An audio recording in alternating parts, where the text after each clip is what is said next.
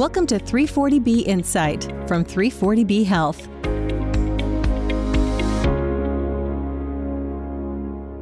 Hello from Washington, D.C., and welcome back to 340B Insight, the podcast about the 340B drug pricing program. I'm your host, David Glendinning, with 340B Health. Listeners of this podcast enjoyed our listener mailbag episode last season, where we devoted time to fielding your 340B questions and sharing the answers from 340B Health's expert government relations, legal, and policy staff. With so many 340B developments in 2023 and several more anticipated this year, we decided to bring this special episode back into the lineup. And there is no better time to put out this episode than while we are currently joining the more than 1,500 340B professionals and other stakeholders from across the nation here at the 340B Coalition Winter Conference in San Diego. If you happen to be at the conference and are listening to this episode on the Monday we released it, be sure to come visit us on Tuesday or Wednesday at the 340B Health and 340B Insight booths in the exhibit hall during breaks between sessions. You might even catch us recording some interviews for upcoming episodes. And now we will dig into the virtual listener mailbag for your 340B questions. I am joined today by our own Monica Ferrero.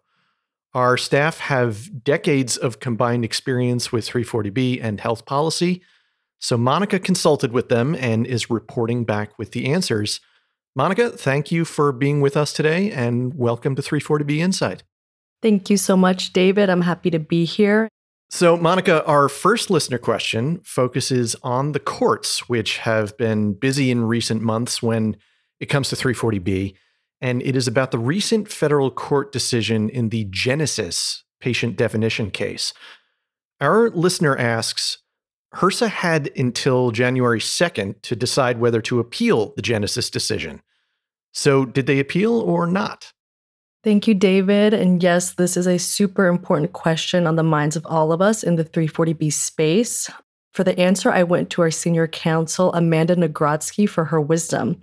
And she let me know that HRSA did not appeal the decision, so the South Carolina court's ruling will stand. The judge said that an aspect of HRSA's interpretation of the term patient in the 340B statute is unlawful. And that interpretation had said that Genesis, a community health center, had to have initiated the healthcare service that led to the prescription in order to use 340B. But the court said that the plain wording of the 340B statute does not require that initiation. It's important to note that even without an appeal, this decision legally only applies to Genesis and does not apply to any other covered entities. Also worth noting that the judge did not strike down HRSA's 1996 patient definition guidance, and he did not block the agency from publishing new 340B guidance. The 1996 guidance includes a requirement that responsibility for the care provided to a patient receiving 340B drugs must remain with the covered entity, including for care related to referrals. And ultimately, HRSA indicated after the decision that it fully intends to continue auditing entities based on those guidelines. And we know this to be true because the agency recently put out a new compilation of resources on its website to confirm its ongoing expectations for covered entities. These resources include the requirement that responsibility for the care of a patient receiving a 340B drug remain with the entity, including for referral care. We covered this in our most recent bulletin article and in a webinar late last year, so we encourage 340B Health members to reference those and learn more about these important developments. Excellent. So we will make sure the show notes include those links and any other 340B Health resources we share today. Our next question moves us from the halls of justice to the halls of Capitol Hill. Our listener simply asks, what can we expect to happen on 340B in Congress this year? Yes, 2023 was eventful for 340B. And so to learn what we can expect for this year, I went to Tom O'Donnell, our Senior Vice President of Government Relations, for his insight. We are about 1 month into the second session of the 118th Congress. And while nobody knows for sure what Congress will do, I would bet that 340B will come up on Capitol Hill this year. As we know, that was the case last session, when 340B came up as part of congressional hearings and in a few pieces of legislation. In December, for instance, the House of Representatives passed a price transparency and PBM reform package that also included some 340B provisions that would require annual reports to the government from certain entities on the amounts they receive from Medicaid managed care plans for 340B drugs. The Senate is currently working on its own version of a PBM reform bill that has its own 340B reporting provisions. So, our government relations team is on it, working with congressional offices to educate them on how these reporting mandates might affect hospitals. We should note that for any healthcare or other major legislation to be enacted, it must be bipartisan. And we are in a presidential election year, and many members of Congress are focusing on their campaigns. So, all this can make it more difficult for any legislation to pass unless there is broad support.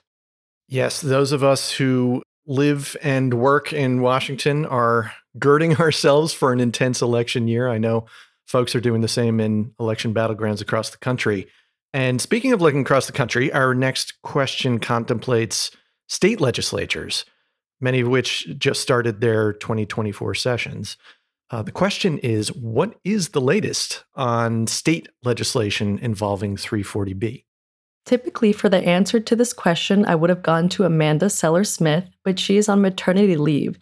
However, our Senior Director of Policy, Matthew Snyder, gave me the download. And even though this year has just started, we are already seeing a flurry of 340B activity in state houses. Much of this activity looks promising for 340B hospitals in those states. For instance, there are more than a half dozen states that will consider bans on drug company restrictions on 340B contract pharmacies during the current legislative sessions. So if any of these states enact these bills, they would follow the lead of Arkansas and Louisiana, which already have contract pharmacy protection laws on their books. Matthew indicated that several other states are also considering bills to ban payment discrimination by PBMs and insurers against covered entities. If these states enact those bills, they would join a majority of states that already have non-discrimination laws in place. And I hate to be the bearer of bad news, but not all the proposed bills would be positive developments for 340B hospitals. For example, we have already seen in the first state this year to introduce a 340B reporting bill. This would require hospitals to send state health officials substantial data on how much they receive in 340B savings and how they use those savings. Our legal and policy team works with member hospitals to monitor these developments.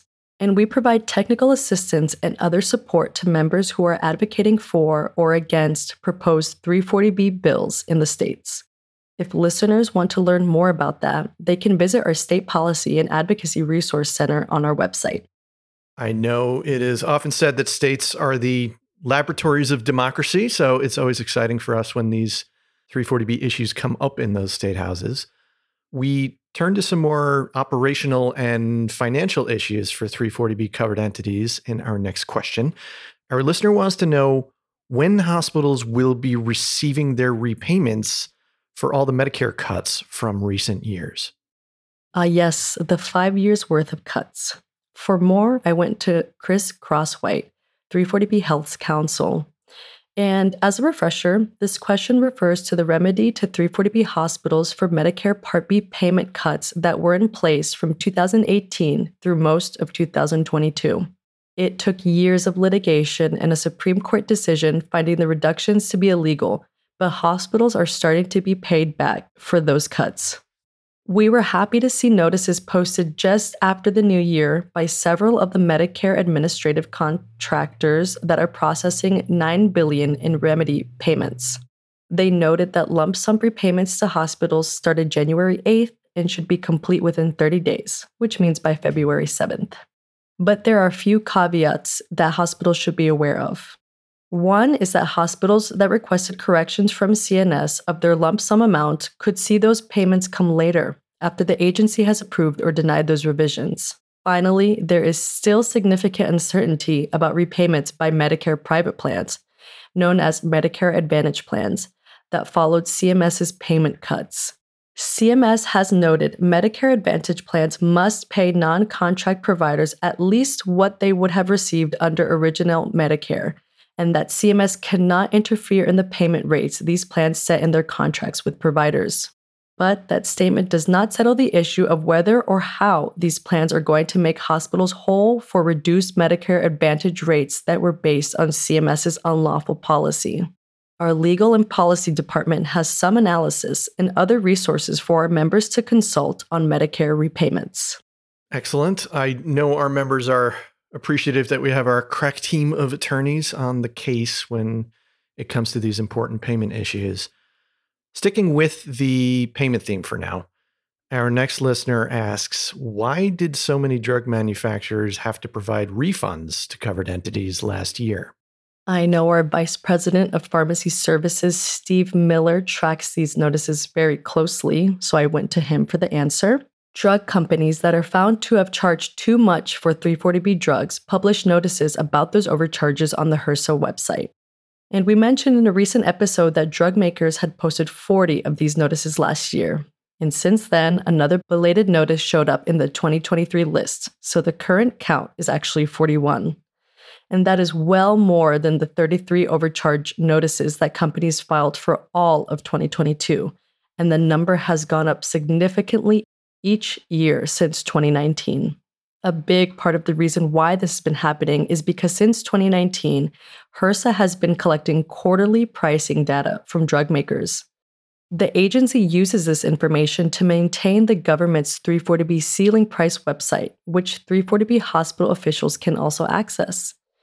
So when the agency looks at this data and notices a company charged too much, that can lead to a refund announcement for affected hospitals. 340B Health played an instrumental role in pushing the government to get that ceiling price website up and running. So we are glad to see that the system is working to flag overcharges, and that is leading to refunds for our hospitals.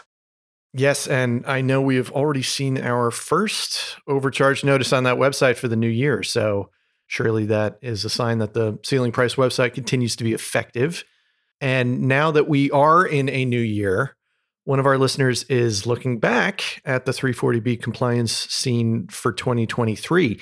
And that listener asks, how did the previous round of audits turn out for covered entities?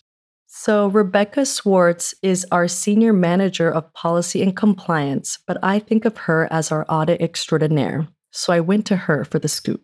She let me know that HRSA conducts 200 audits of covered entities per fiscal year to make sure these providers comply with 340B requirements. So far, HRSA has published results for just more than half of those audits for fiscal year 2023, which ended in October. So we are still waiting on a bunch of results, but the ones that we have observed on the audit results webpage so far can give us some helpful data. We have seen only 2 audits that cited hospitals for diversion, which is when an ineligible patient receives a 340B drug. The percentage of hospitals receiving findings for duplicate discounts, which is when a drug maker pays a Medicaid rebate on a 340B discounted drug, is higher relative to the last several audit cycles. But that percentage could change after all those findings are all reviewed by the state Medicaid agencies. We already have seen at least 2 hospitals with such findings for which HRSA later noted that the state Medicaid agencies had determined duplicate discounts did not occur. And at least so far, we are seeing a lower percentage of hospitals being cited for having incorrect records filed with HRSA. Our analysis shows that drop is partly due to hospitals having fewer errors related to their Medicare cost reports. 340B Health frequently speaks with our member hospitals about their audit results and educates other hospitals on what they might expect if audited. And we can provide technical assistance to hospitals that receive audit notices so that they can be best prepared for that review. Lastly, I want to note that HRSA also audits 5 drug companies a year to ensure they are following all the 340B rules. For the 5 drug maker audits in fiscal year 2023, HRSA issued findings in 4 of them, including for charging entities more than the 340B ceiling price for their drugs. Okay, we will include a link to HRSA's program integrity page so people can see the drug company and covered entity audit reports for themselves. but I know our members are appreciative of our staff combing through all those reports to pick up on any trends they might show. And our final question for the day comes from a listener who is curious about whether there is any more news about the Inflation Reduction Act and how that might affect 340B hospitals. So, our Vice President of Research and Policy Analytics, Caroline Steinberg, is usually knee-deep in research and reports, but I managed to snag some time from her to ask her this question. And Caroline indicated that one of the biggest elements of the Inflation Reduction Act, or IRA, is the new price caps on Medicare drugs. As we've reported before, those caps won't kick in until 2026, but they could have a significant effect on 340B savings for hospitals once they do take effect. The administration's implementation plans for the price setting are well underway, and CMS has announced the first 10 drugs that will be subject to Medicare Part D caps starting in 2026. Those drugs are expected to undergo price reductions of somewhere between 25 and 60%. CMS also needs to be able to identify 340B purchases, in part so it can accurately calculate the maximum prices Medicare will pay under the price-setting law. The agency recently asked for stakeholder input on how to best do that, and 340B Health submitted comments on ways to avoid placing too many burdens on 340B hospitals with that claims identification. There are many moving parts and more to come, but we are starting to know enough to help hospitals begin projecting the effects all this will have on their 340B savings and their 340B operations. And we will discuss all this with members during our February 13th webinar on the IRA. Well, thank you, Monica. I appreciate you taking the time to track down all of those experts in the office and getting those answers for us. So thank you for being with us today. Thank you, David. It was great to have this conversation and answer these important questions for our listeners. And we thank Amanda, Tom, Matthew, Chris, Steve, Rebecca, and Caroline for taking the time to provide us and all our listeners with their expertise. Do you have additional questions about 340B or episode ideas you'd like to see come to life? Our mailbag is always open at podcast@340bhealth.org. So please don't be shy with your suggestions. We will be back in a few weeks with our next episode. In the meantime, as always, thanks for listening and be well. Thanks for listening to 340B Insight. Subscribe and rate us on Apple Podcasts, Google Play, Spotify, or wherever you listen to podcasts. For more information, visit our website at 340bpodcast.org. You can also follow us on Twitter at 340bhealth and submit a question or idea to the show by emailing us at podcast@340bhealth.org.